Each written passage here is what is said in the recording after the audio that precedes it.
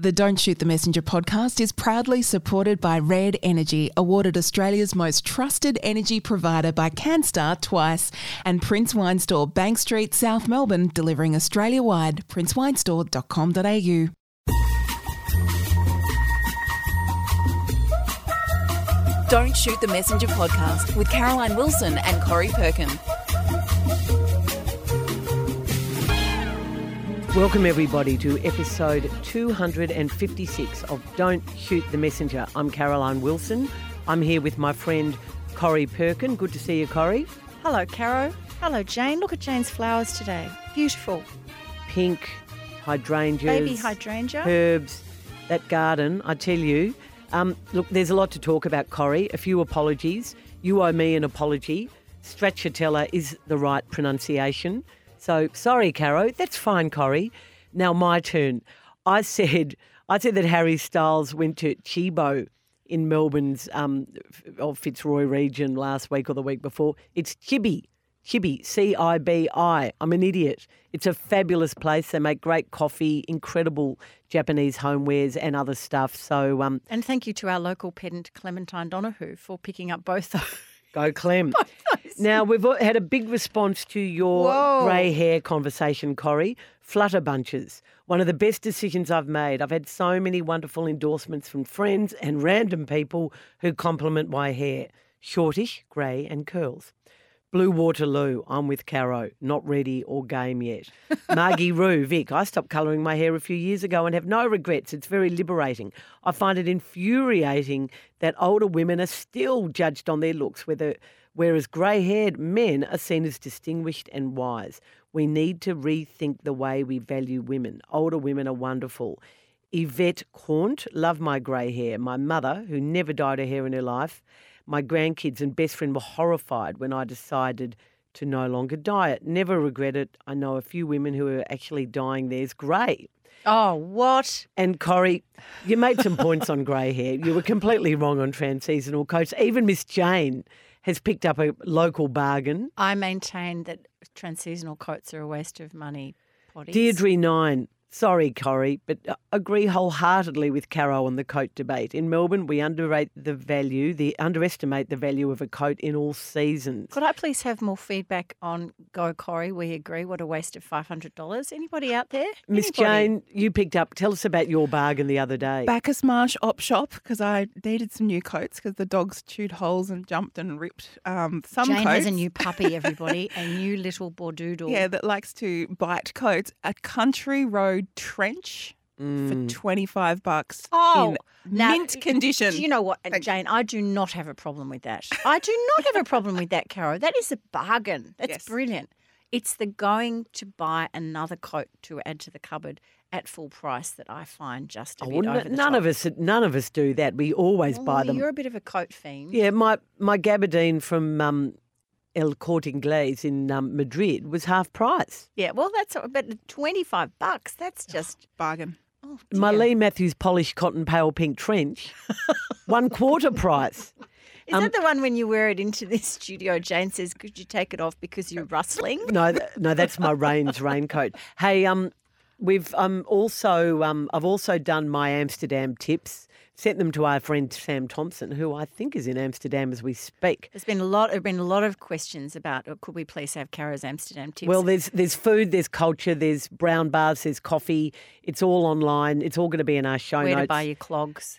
No, not that. Another lovely email, Caro, from Sam Douglas. Just wanted to say a big thank you for the recommendation of North Sea. My husband and I got into habit through COVID of watching TV separately, but this show brought us back together on the couch. Oh, we've got a few good recommendations for screen this week. Keep the great recommendations coming, says Sam. It is, and I agree with her here. Otherwise, it is hard to navigate through the vast amount of choices on all the different streaming services, and we end up paralysed with indecision and watching nothing. Sam, just a tip. Now I'm going to get this wrong. It's either Mamma Mia or The Age. It is definitely one or the other. Bit different. Well, you could just subscribe through your Instagram, Caro. Both those media outlets have an Instagram account where at the start of each month they say what's coming up on subscriber television.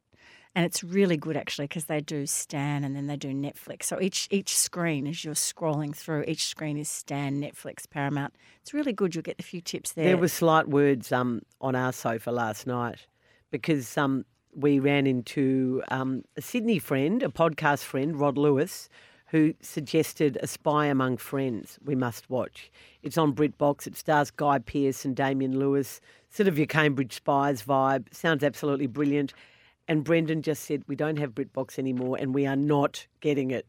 So we started Daisy Jones and the Six instead, which is fabulous. Wonderful. Is it Riley Keough, that Elvis's granddaughter? I think that is. She's absolutely. She's the main. She plays singer. Daisy. Yeah, and it's loosely based on the Fleetwood Mac story, isn't it? Very loosely. Yeah, Taylor Jenkins Reid novel. It's really good. But I think you should review that next week if you haven't been to the movies. Just FYI. Corrie, we're speaking on the eve of International Women's Day, and this is obviously a big day on many levels. Such a big day, in fact. It falls on a Wednesday this year in early March that the AFL have moved their season launch to Thursday. And I only noticed that Good on you, boys. the AFL season launch was moved to a Thursday because the Sydney Swans, who lost the grand final last year, are not coming to the AFL season launch.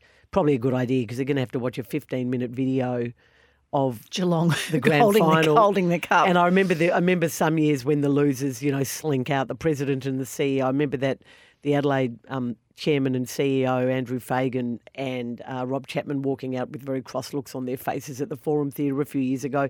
Anyway, the Sydney Swans won't be there because they have their Guernsey presentation, and I thought maybe they were deliberately avoiding it, but it was put to me the AFL did put theirs on a different date this year because some people felt it was a bad look having the season launch on International Women's Day. No, I'm sorry. Oh, you don't agree? Oh, I think that's a bit pedantic, pedantic, don't you? I think that's honourable, actually. Look, there is no. It's always great to go to functions celebrating women.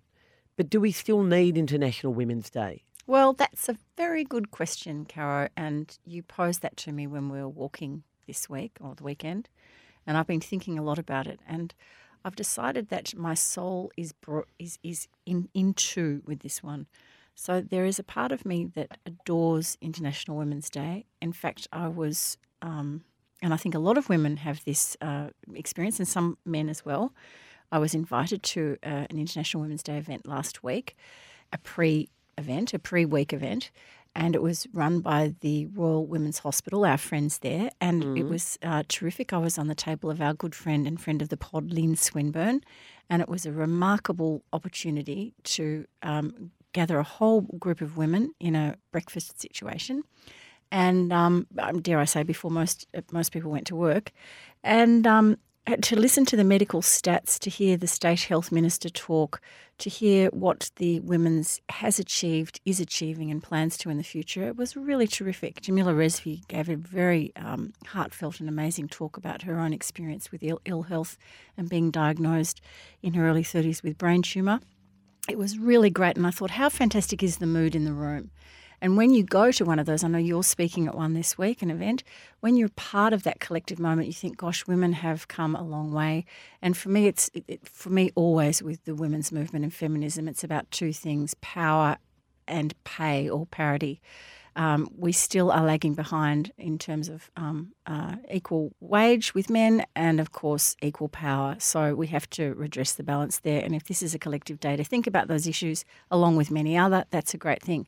The other part of me thinks, haven't we evolved enough that we don't need to put women on in a separate shelf all on their own? International Men's Day? I don't think so. No, that's right. And, I know we're redressing several hundred years of imbalance here, but I do sometimes feel a bit irksome, and I can't explain why, when women are ghettoised is the wrong word, but you know what I mean. We're kind of pulled apart and treated separately as this sort of separate entity when in fact all we want to do is be equal.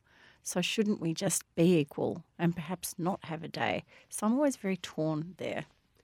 If you could go to one International Women's Day event, what would it be? I'm going to one on Thursday. I'm going to Grandparents' Day at Hattie's school. That's not an International Women's Day event. Oh, it will be. You should see some of the 5 and 6 year olds, Caro. Aren't there any grandparents going to be there? Yeah, grandparents. So males there as well? Oh, yeah, there'll be males, and there are boys in her class. But it's just great to see little women. Yes. Because at that age, Caro, they don't think they're any different whatsoever. They absolutely have not, unless there's been a bit of parental influence, but most kids at that age have no idea that there's a big difference. So this isn't all girls school? No, it's not. No, there are boys in the class. Well, there's no. What's the women's day?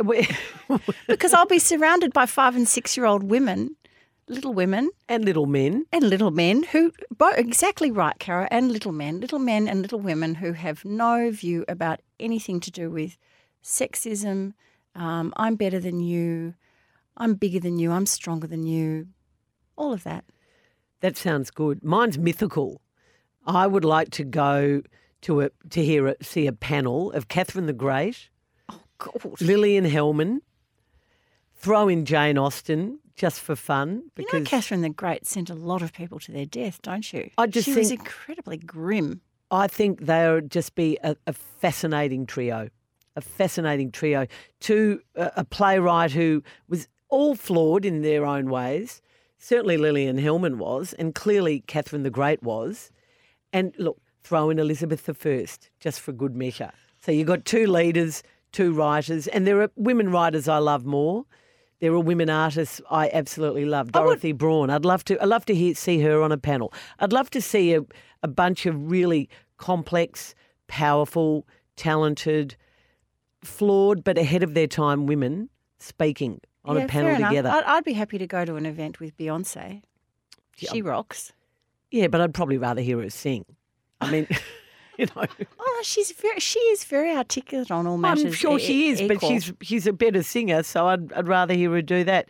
And do you have 3 women heroes, current heroes? My current heroes, well, you'll think I'm corny now because I've to follow up from the Grandparents' Day, but I would say my 3 women heroes right at this moment in my life and indeed in theirs are my 2 daughters and my daughter-in-law, Francesca Lib, daughter-in-law, and Coco, other daughter, the daughter, younger daughter, because they're just right in the thick of where you and I were 30 years ago. Kids and careers or partnering and what does the future look like and do you buy a house or not, or do you travel or what do you do and where do you go, and don't forget it's the mother-in-law's birthday next week, we've got to buy a present, and don't forget to take the stuff to the dry cleaner, and I've got to be at work in half an hour, and the kid's not even in the clothes to get to creche, all of that stuff, and they juggle it and they're remarkable. And of course then I would say my other 3 women heroes are my 3 granddaughters because the future is theirs. What about you? Oh, well, I don't have a set list, but there is one woman I'm thinking of at the moment, and she's not, I wouldn't call her a friend, but she's battling breast cancer. Her name is Sonia Hood. She's a chairman of the North Melbourne Football Club, chairwoman, president of the North Melbourne Football Club. She went through one of the toughest years I can remember for a club president last year. It was just never ending, reviews, team performing badly, number 1 draft pick leaving, sacking the coach, hiring Alistair Clarkson, losing Alistair Clarkson due to the Hawthorn racism inquiry. You know, the list goes on and on and on. And then to be diagnosed earlier this year with breast cancer, I'm absolutely sure that she will battle through this and will be absolutely fine at the other end. But I think she's only just had surgery, so I just was thinking about her only yesterday. So I agree. She would be one woman who I would mention. Women who are trying to maintain the regular pattern of their lives, be they board positions or CEO jobs or just looking after family, and they're on the side they've got some terrible illness or they're, as you say, fighting a cancer battle. They are our heroes. And like a lot of women presidents in the AFL, she's certainly, and Peggy O'Neill is the beacon. She just came into it and did it her way. Completely different. Love that. Caro, it's been a very interesting week in the children's literature sphere. You've probably heard the story. Roald Dahl Roald Dahl's classic children's books have been censored. Colourful language has been removed from some of those seminal works like Witches and The Fabulous Mr. Fox, Charlie and the Chocolate Factory, Matilda, to make them more acceptable to modern readers. Penguin Random House announced that their Puffin books by Roald Dahl are going to receive some changes in relation to mental health, weight, gender and race. And saying that it's okay to wear wigs. Yeah. I mean... Well, no, you can wear a wig because you're having treatment. Medical treatment. Characters no longer called fat, they're called enormous. Look, this is just crazy. Did you see Q&A last night? No, I didn't. It was one of the hot topics, actually. David Hare was on it. David Hare sniffed at this whole idea. Oh, the playwright. Famous playwright, Brilliant. British playwright. I'll watch that. No, yeah, have a look. It was very interesting. Caroline Overington wrote a scathing column about it in The Australian a couple of weeks ago, and I sort of tend to agree with her. I mean, I don't understand, where do you draw the line? Where does it stop? I mean, I know this is all about children's literature and it's about education, but I just don't think children are going to read that and think, do they take it as part of real life? I mean, I grew up on Enid Blyton novels. I would go to bed on a rainy weekend and lie in bed all day and read 3 Enid Blyton novels over a weekend. And I didn't grow up thinking that, Silky and her long silky hair. I mean, there were so many things about this that are ridiculous. I don't think it formed my views in any way. And I don't think people think of Roald Dahl and some of those characters out of... I mean, Augustus Gloop in Charlie and the Chocolate Factory. Well, one of the things that one of the things that the children love He was a greedy guts.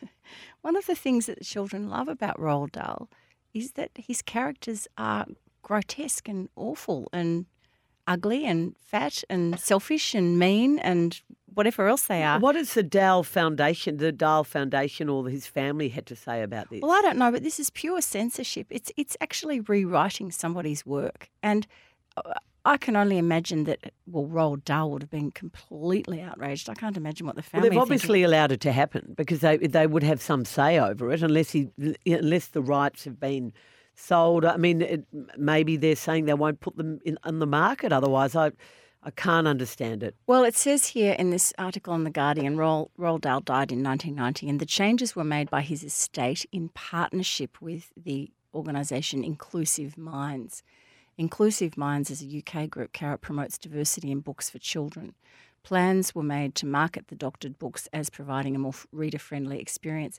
Now, we had an interesting chat about this last week, Caro, in one of my Corrie's Meet the Author sessions at the South Yarra Library.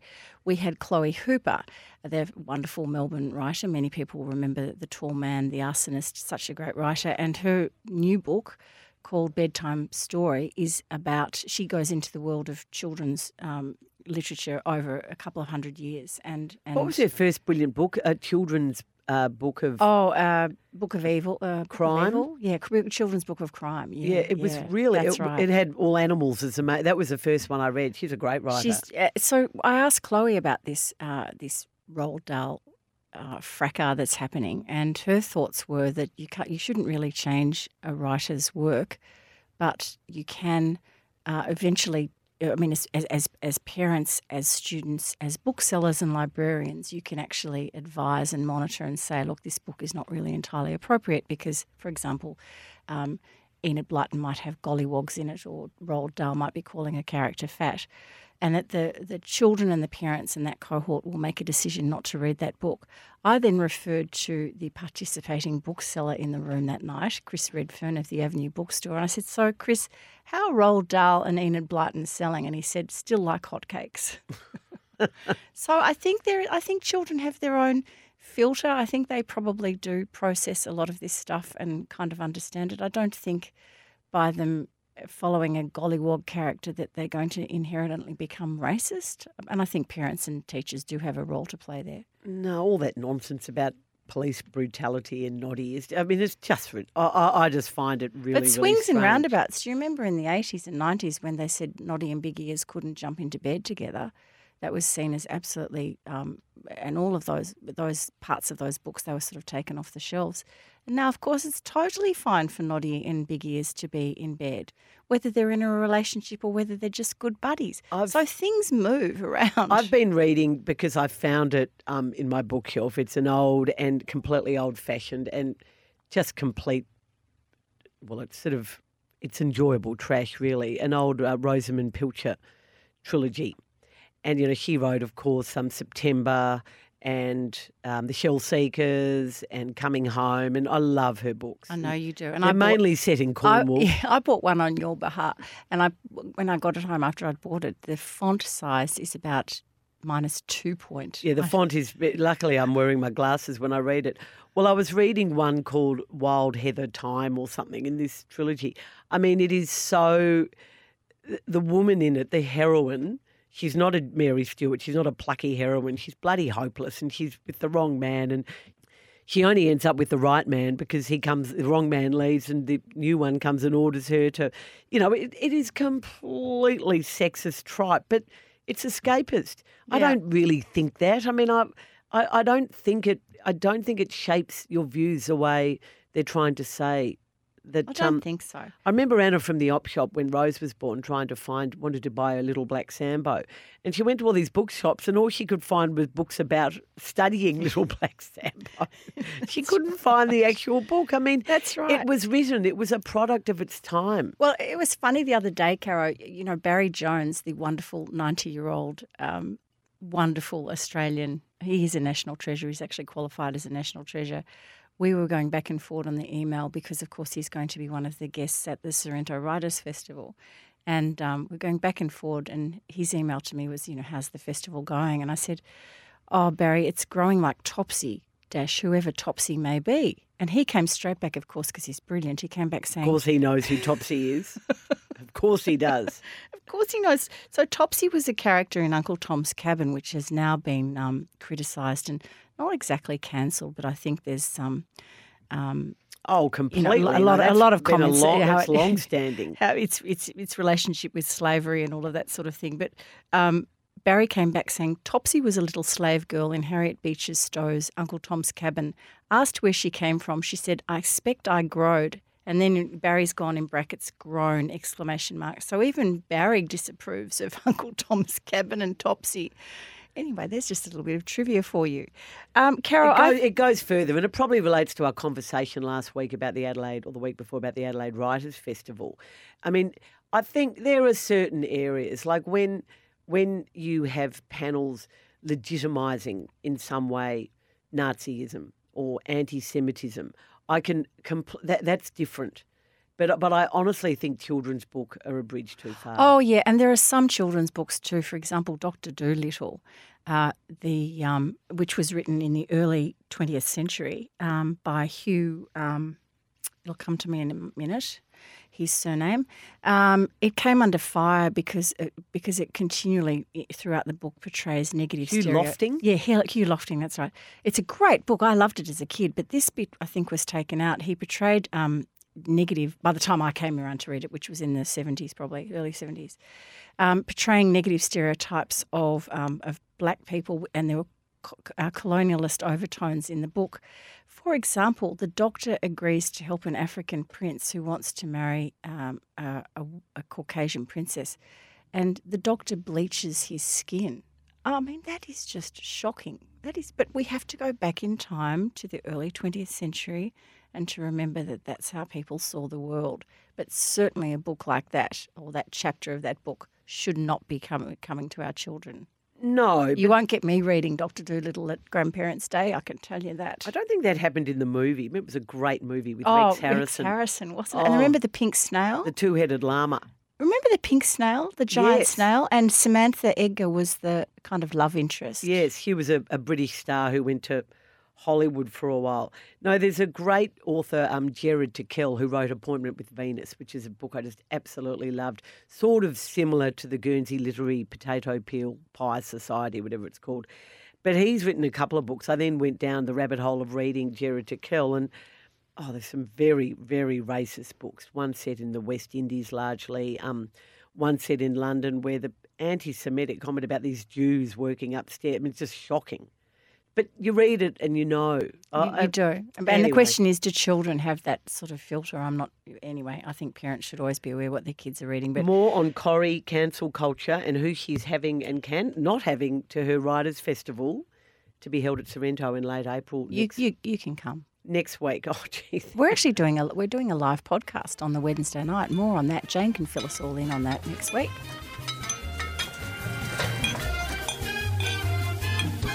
And here we are with the cocktail cabinet for another week, and Miles Thompson of Prince Wine Store is on the line to us. Hi, Miles. How are you going? I'm very good. How is everyone? We are well, and I understand you're having a holiday, as they always say, which is such a cliche, a well-earned break. I never quite know what that means. But, Miles, we're going to talk port today, and before I throw to Miss Jane, who has our reader question, I just wanted to ask you, did I pick up this bottle from Prince Wine Store? I think I might have in one of our Riesling chats.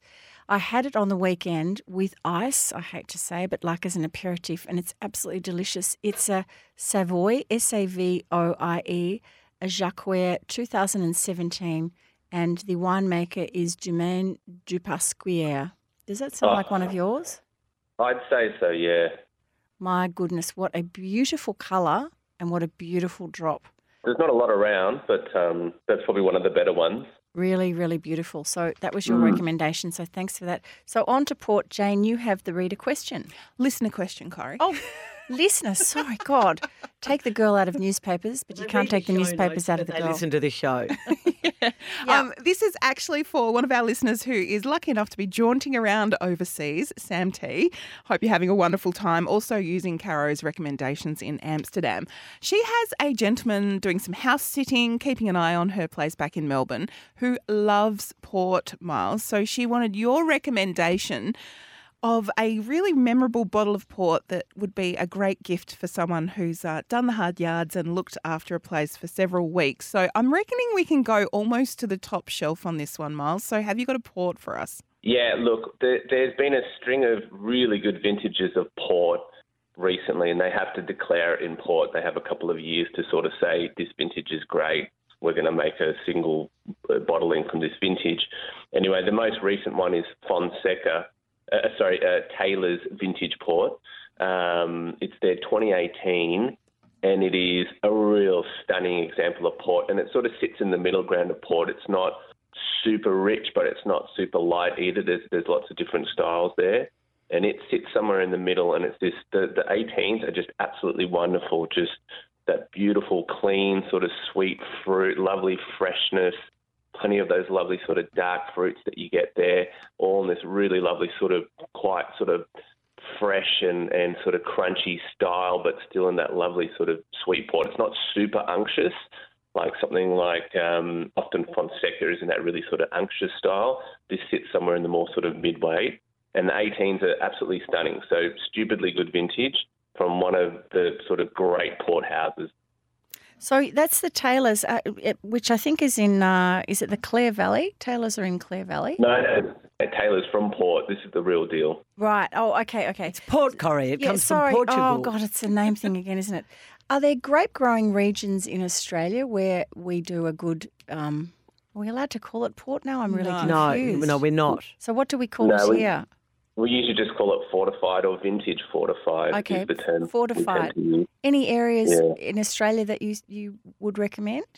Yeah, look, Rutherglen's where it's at, same where you see Muscat and Topeka and things like that made. So those sort of classic fortified styles. So Rutherglen's the one, but other people make it. The other one that I was going to talk about briefly too is Inkwell, which is out of the McLaren Vale. They're a really lovely McLaren Vale producer. And they make a fortified Zinfandel, and it's fantastic. It's really delicious. It's really, really cool. I could definitely recommend that as well if you want to go an Aussie version. But otherwise, you can go to Rutherglen, and there's lots of all the big sort of fortified houses there that make muskets usually make some sort of vintage fortified as well. Miles, they're great recommendations. So Sam T has her thank you gift to the house minder. So they're not cheap. The half bottle is $130 and the full bottle is $250. But you've got both options there. So if you don't want to go the full $250, now that's really, the other thing about these to probably mention really quickly is if they were going to store them, 50 years for a vintage port stored properly is not a stretch at all. So, you really sort of get your bang for your buck there. Oh, that's a great recommendation, Miles. I think we might talk Pinot Noir next week, which is always a wonderful drop for autumn, or indeed if you're Corrie Perkin any time of the year, really. Exactly. Lots of good Pinots out at the moment, so should be easy. Thanks, Miles. That was a cocktail cabinet thanks to Prince Wine Store. Remember, use the promo code MESS, short for messenger, for your special discount. And on that website, go to princewinestore.com.au. That's who you email. Corrie, thanks to Red Energy, awarded Australia's most trusted energy provider by CanStart twice, we go to BSF, Books, Screen and Food. Now, you have the new Dominic Smith, which I'm fascinated to hear about. I do. Well, as a book. Yes, we do. Well, we actually I'm doing an event with him too this week, so that will be very exciting as well. Caro, many people will remember Dominic Smith as the author of The Last Painting of Sarah DeVos, which jumped out of the bookshelves in 2016. I can't even remember how many copies of that book we sold, but gosh, what a wonderful book that was, and I know you enjoyed it too. Set in Amsterdam during the golden period of the golden era of painting, but it went back and forward in time. And between New York and Australia and Amsterdam. Yeah, it's a really good book if nobody's ever read it. Anyway, Dominic is an Australian who now lives permanently in the US. And his sixth novel it just arrived as a March release, Return to Valletto. It has the most sumptuous, beautiful Tuscan-style cover. You won't miss it. And it's set in Umbria in a fictional town called Valletto. And it's a contemporary story, but we do go back to the dying days of World War II when, of course, the Allied forces had landed in the boot or the ankle of Italy and were working their way up, destroying Nazis, and the Italian partisans were working on their behalf. So there was a lot of Mussolini and the fascists versus the partisans going on. And this part of this backstory is the hiding of partisans and how little towns such as Valletto were so deeply divided. I guess that happened in France as well. Our main character is an American historian. His name is Hugh Fisher. He is probably in his 50s. I'm trying to work out. I think he's in his 50s. He was widowed a few years earlier, but the deep love of his life and has not recovered.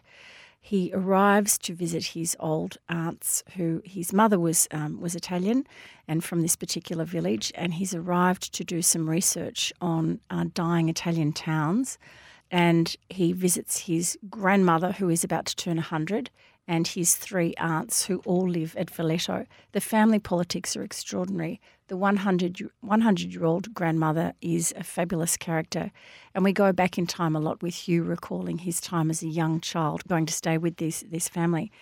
The character who is rather buried and shady, and we're not sure of who she actually is, but this comes forward as the story unfolds, is Hugh's mother, who had died a few years earlier, only one of the four daughters to have died.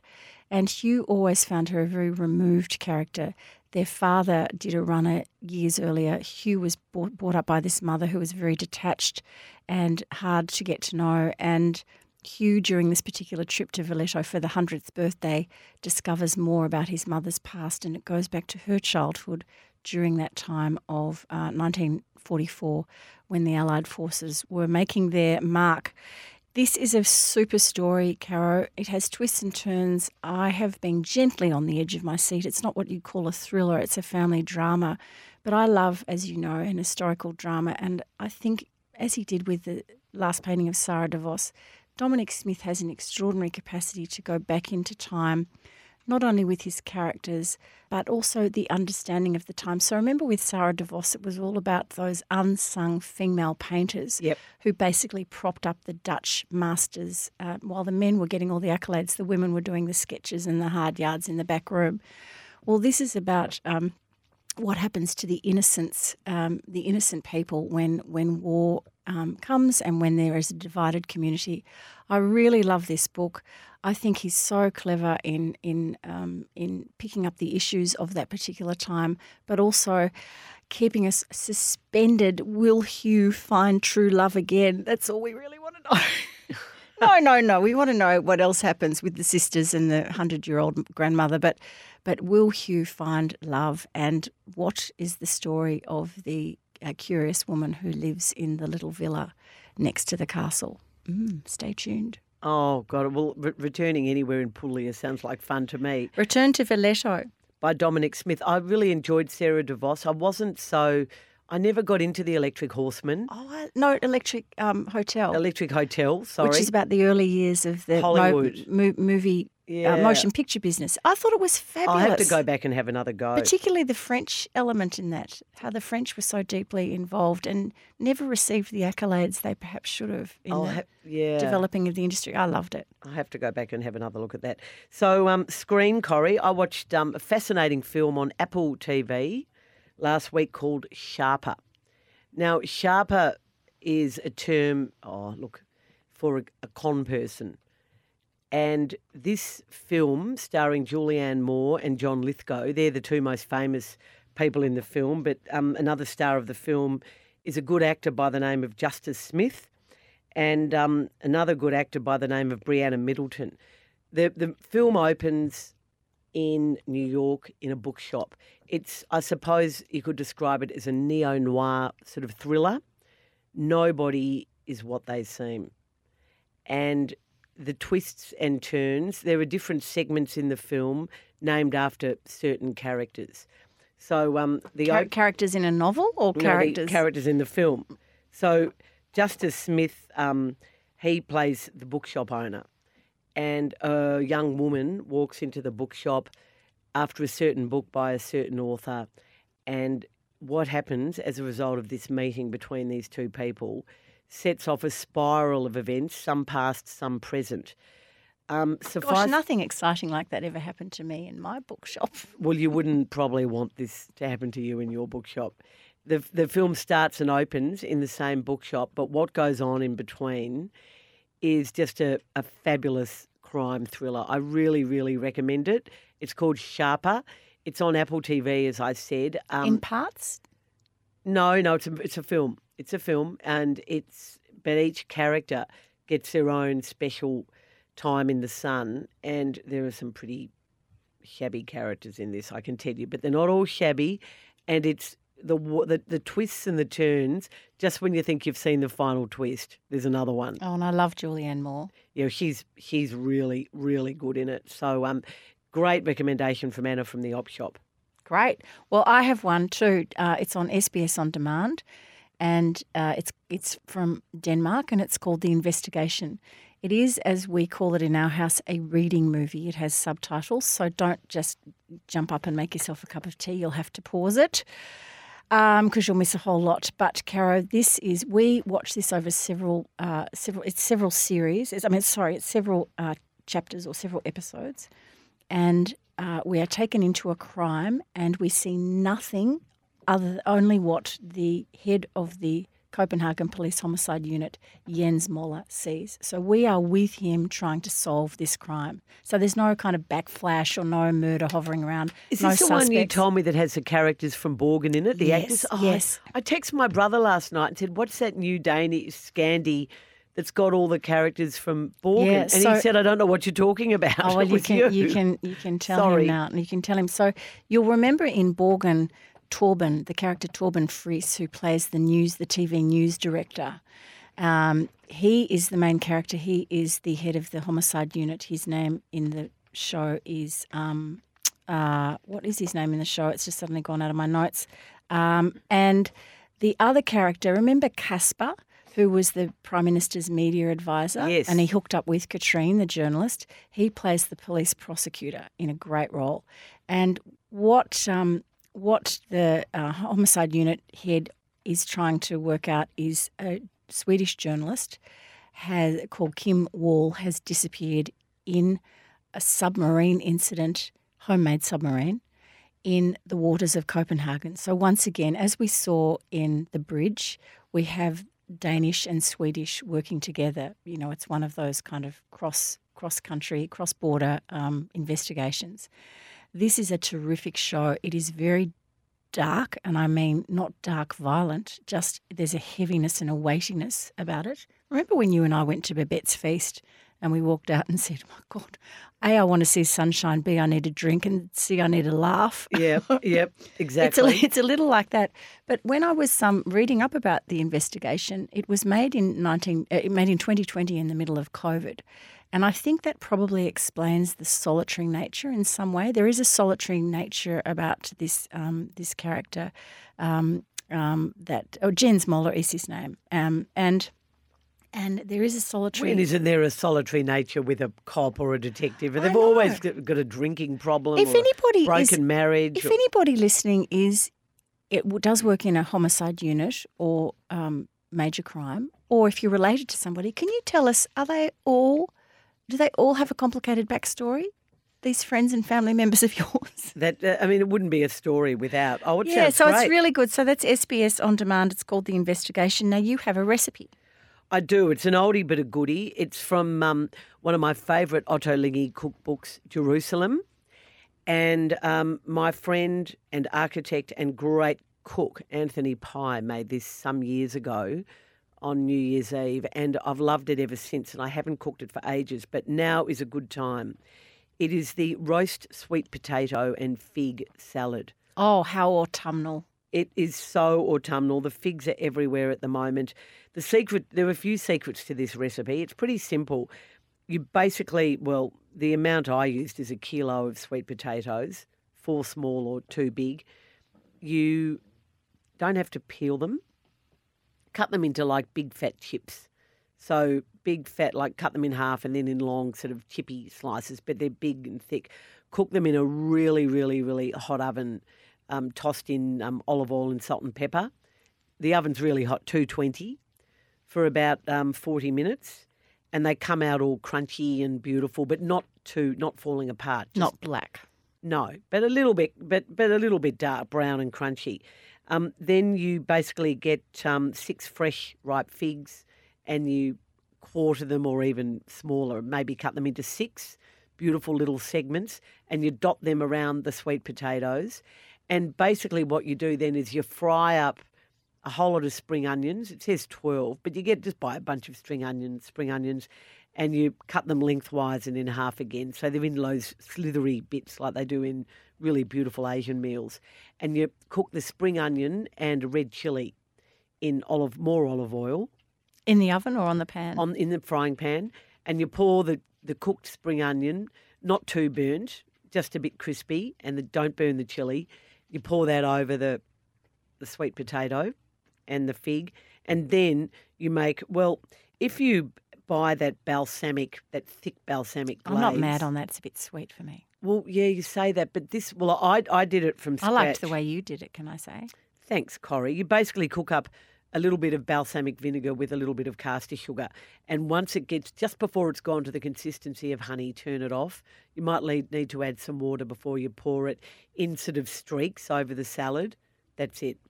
So if anybody out there thinks that Caro and I are not friends and we just have a bit of a show happening with this podcast, I went to her place for dinner, hers and Brendan's, on Friday night. We had a lovely time and Caro served this dish. And I'm always when I see figs, I'm always a bit concerned about, is this going to be a sweet, sour salad? How is this going to taste? And I said to you afterwards, it wasn't sweet, it was perfect. The balance of flavours was perfect. And you pointed out the chilli, the spring onion. It's a great great recipe. It was absolutely beautiful and so pretty, Caro, too. It's very pretty. What's his name? Yotam Ottolenghi. He gives you the option of crumbling goat's cheese all over. He's a good friend of Rishi Sunak. He's got lots of Australian friends too. The old Yotam. Anyway, he says you can optional sprinkle with goat's cheese if you're having it as just a meal on its own, maybe, but you really don't need to. Corrie, it is so delicious. That's great. It was a great recipe. I highly recommend, especially as we said for autumn. Caro, you are grumpy. Before I'm grumpy, I should just mention that was BSF for Red Energy. Oh, sorry, I forgot the plug again. Isn't it time you called Red Energy, powered by Snowy Hydro, on 131 Thank you, Red Energy. 806. Now, I preface this grumpy by saying I not for a minute underestimate the devastation of a cancer diagnosis. But when you get back from, a summer holiday, an overseas trip, you haven't been to your house, and there's 3 lots of mail. One is telling you you're overdue for a breast screen. The other one's sending you the bowel cancer package because you're a year overdue in doing that. And the other one is telling you that you still haven't done your cervical cancer screening. and that's the 3 bits of mail you come home to, I think grumpy is probably the wrong word. It's just the feeling of just overwhelmed, just powerlessness is like, this is But just... Carol, we're so lucky that we have these opportunities to test ourselves. I know. You can't be grumpy. You should be grateful. I know, and I've already gone on to them all, but you just go, gee. Honestly, rather than, I would rather go and have a colonoscopy than have one of those poo sample things. I could say they give me the SHITSs, but that would be too obvious a joke. I do have a friend a few years ago who did do the poo pack and had cancerous polyps and had a cancer surgery as a result, saved his life. So don't dismiss any of that in your mail. It's got to be done. And just to cap it all off, I had my first dentist appointment in a year the next day. So as you can imagine. I'm having a mammogram today, actually. Not a great day. What fun. Corrie, now we move on to 6 quick questions. Yes, we do. So my first question is to you, Caroline Wilson. Where do you stand on the super debate? Well, I've been staggered. As in superannuation, folks. I've been staggered by the response to the revelation last week from Jim Chalmers and Anthony Albanese that they're looking at doubling the tax on superannuants who have more than $3 million in their superannuation Half your fund. luck. Well, yes, that's one way of looking at it. In a sense, it could be sold. It could be sold by the opposition quite successfully, and the media as a broken election promise. Because I think Anthony Albanese didn't promise not to touch super, but he said there's no plan. It's definitely a broken to promise, touch super. Yeah.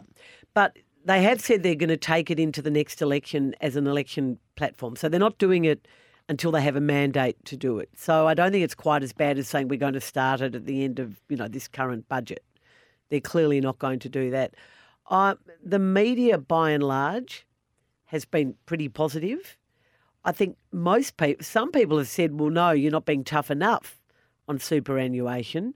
My view is superannuation is a very, very sensitive topic for a lot of us because it's something we've worked long and hard to secure, and we've been, in the belief that we are not going to be further taxed, blah, blah, blah. But, this has been coming, and certainly the previous government, the Morrison government, there were certainly plans afoot there too. I'm assuming, only because you've been a journalist all your life, that you don't have $3 million of super. That's not the point, Corrie. The point is... Your point is what? Hands off our super, is it? No, my point is I'm amazed at... where I stand is I actually don't think people could have too much trouble with that. I really don't. No, I think most Australians would feel very comfortable with that. But because most Australians don't have $3 million in their super. And those who do have lots of money in other places. And those who don't think, well, I'm glad you're not touching mine. Yes. But more interestingly is the fact that I think by and large it's been pretty well received. Corrie, should King Charles, I still find that weird, give a pre-coronation interview? Yes, he should. Well, my view as an old communications advisor, hack.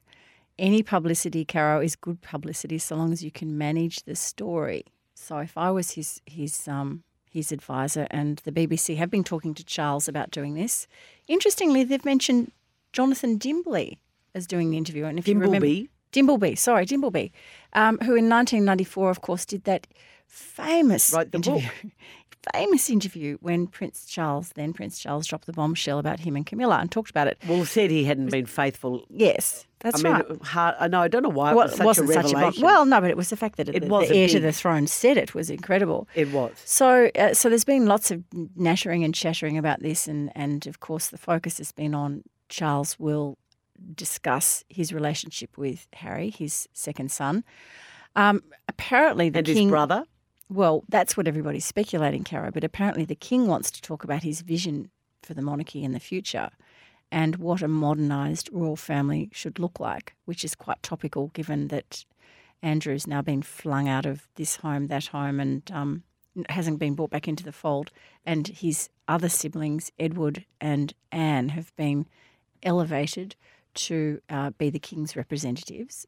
But he can't expect to give an interview and not touch Harry or Andrew. Well, I would have thought. I hope it's not a sterilised. Never ends well when they give interviews. Well, the other part of me is saying absolutely do not go near it with a barge pole. But then I think this is a different time, different place, and probably that is not a bad thing for Charles to do, to talk about how he sees the monarchy going forward. But gosh, I tell you what, if they don't ask a question about Spare and the fact that it's sold more than 1.5 million copies, I will be angry. Caro, if you could give North Melbourne coach Alistair Clarkson just one piece of advice, I'm sure he'd be listening because he listens to the podcast. What would you be saying to him? Grow up. Oh, for goodness. Caro. He has behaved in such a ridiculous fashion. He's back where he was in those early bad years of Hawthorn, where he was threatening the media.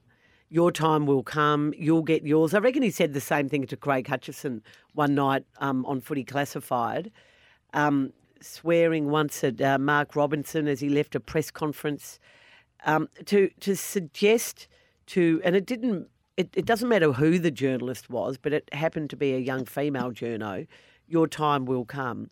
I mean, seriously, when she was apparently upsetting him by asking some very fair questions of Tarrant Thomas. What does that mean, Thomas. your time will come? Is that a threat? Of course it's a threat. Is it a physical threat? Oh, I don't. What is her time will come? Oh, she'll be barred or banned, or the great wrath of someone will come down upon her. It's quite an unnecessary thing to say, I especially don't given think- what people have been saying he said at Hawthorn. Well, Tarrant Thomas is a North Melbourne footballer with some great troubles and a checkered history relating to women. Now, I'm sorry, but the media has every right to question Tarrant Thomas's return to the North Melbourne training group. I don't think he's going to play for a while. And this sort of notion that players love coaches who back them to the hilt and back the team to the hilt and don't care if they abuse the media. Surely players are not that gullible and stupid. And for Alistair, with all the issues he's had, to do something like this and then for it to be so serious that the club has, clearly made it clear that he's agreed to go into Channel 9 and issue an apology, and then not to apologise and, continue to rant or name other sort of bugbears or not properly apologise or do a Wayne Carey apology is just beyond the pale. I'm really disappointed in him, and I think other coaches are too. Well, that's going to kick things off really well for you when you have your pre-season catch up with him. Corey, will you be doing that, Caro, next week? Not sure that'll happen. What has been the best TV programming decision so far in 2023? Q&A, ABC, back to Monday night. Oh, couldn't agree more. But you'll be watching Footy Classified next Monday, so you're going to miss it, unfortunately. No, go on. It sounded like a good one. I this don't know. week. I don't know how to get myself out of that hole. Well, look, yes, it was a good one this week, and last week was even better, I would suggest, because they Who's looked hosting? At well, Stan Grant is now the permanent host. and Another he's- good decision to have a permanent host. Exactly, and he's grown a nice little beard, so that's a good look, I think. But last week he had Ukraine was because of course it was the year since the Russians had invaded, and that was very interesting. And of course, the ambassador to Ukraine in Australia is an excellent talent, and he was on, as was Sarah McBride and the US States, Pat Conroy, Minister for Defence, Sarah McBride of the US State Senator. So it was a really good show. Last night was really good with David Hare, as I said earlier. Happy days, happy days. Start the agenda, start the week with Q&A. It just makes so much sense, Caro, don't you think? Yes, you do. Unless you want to watch Footy Classified, Unless which is you back want to next watch- Monday night. The time changes. Well, around sort of 10 o'clock. I know. Well, Sometimes you can earlier. watch half of Q&A and Sometimes earlier, sometimes later. Well, you can watch some of your program and then you whiz over too. You can always watch one online later. You can. Don't forget Footy Classified back next week. Caro, why is your life in disarray at the moment? Well, this week, you'll never guess what happened. The much talked of diary saga continues. I left it up at the Gold Coast, I think, at Bridge Congress. I can't find it. So I get back to Melbourne. I can't find my diary. I'm lost. I told you they're at Officeworks Collins, 25% off. Yeah, and for someone to say probably at least your new one will be discounted. I mean, that is not the point, Corrie. I'd put in all the dates of everything. So I was at my local supermarket. There was a very small newsagent attached to the supermarket. I was desperate. They only had one sort of diary. a day to a page. Oh, no. It's a disaster. I bought the day to a You page. can't glance at your week. It's a big fat diet. It's a disaster. I've got to go and get another one now. But I've filled in everything. Would you like me to pick you? I'm going to Officeworks later today. Would you like me to pick you up one? I wouldn't. Well, look, I think it's a personal thing. I think I need to pick it myself. Thank you for the offer. It's just so distracting. I look at it, I've got no idea what's happening the next day. I can never find the page. It's just terrible. So, yeah, anyway, I've missed well, not quite missed appointments, but almost missed appointments and scheduled things that I shouldn't have scheduled because Suck it I up actually right had now. something else go and on. buy one today. I think I'm going to have to. Corrie, you have an amazing fact Well, for the week. a few little facts because we were thinking of King Charles. So I just thought I'd give you a few little facts. I wasn't sure whether you knew this. Well, probably you did know that he was the longest-serving British monarch in waiting. And did you know in 1975, Charles became a member of the Magic Circle? What do you think the Magic Circle is? Well, it wasn't a club hosted by Nancy Cato. With Fred Bear What was it? out of Channel O in Nunawading. It sounds a bit... A society for magicians, and he passed his audition, passed his little exam with a cup and balls trick. Really? Charles once revealed to actress Julie Walters, who was actually in the Harry Potter films, that he is a huge fan of the Harry Potter films. Charles's estimated worth is around 400 million. Now, I don't know whether that's US or Aussie dollars, folks. So, Probably pounds, isn't it? no, it had a dollar mark in front of it, but Oh, I can't okay. remember the source, whether it was an American or an Australian. Anyway, it's still a lot of money. Did you know this? I did not know this, and I thought I was a bit of a fashion expert. Prince Charles was crowned the best-dressed man in the world by Esquire magazine in 2009. He even beat Dubious. Barack Obama. He beat Bill Nye. And the journalist here says he beat Boris Johnson. Oh, I wouldn't have thought that was a hard thing. Charles's favourite meal is cheesy eggs. Did you know what cheesy eggs is? Well, it's probably an omelette with cheese in it. Well, no, you actually cook it like a little lasagna. The photograph, they had a photograph of it. I don't know whether it was direct from Clarence House or somebody. It was in a little bowl like a lasagna, and it was just an egg with a bit of cheese on it. Charles only eats 2 meals a day, and he follows a plant-based diet. Did you know he was the first British royal to earn a degree? Yeah, but he still was quite thick, wasn't he? Like all of them. Sorry, that's probably a word that you can't say anymore either. Apparently, What was the degree in? It was a Bachelor of Arts degree, I understand. I think he studied archaeology and art and then history. Okay, I shouldn't Majored say in that. He's history. probably mildly intelligent. Very rude. Off with your head. And the king apparently does not like chocolate. He does not drink coffee, and he does not eat garlic. There you go, just a few little facts. I might have a few more before the coronation. I think he likes a tipple though, doesn't he? Yeah, we didn't get the favourite drink, but his favourite beverage is milk tea with honey and sugar, which I thought, black tea maybe with the honey, but anyway, that's what Honey and sugar, or one or the other. the whole lot. No, the whole lot. On that note, it's been great to see you again, Corrie. Great to see you, Carol. We have a bonus episode this week. We do. Stay tuned, everybody. More of that later. Thank you, Miss Jane. Thank you, Red Energy. Thank you, Prince Weinstore. And what do we say? Don't shoot the messenger.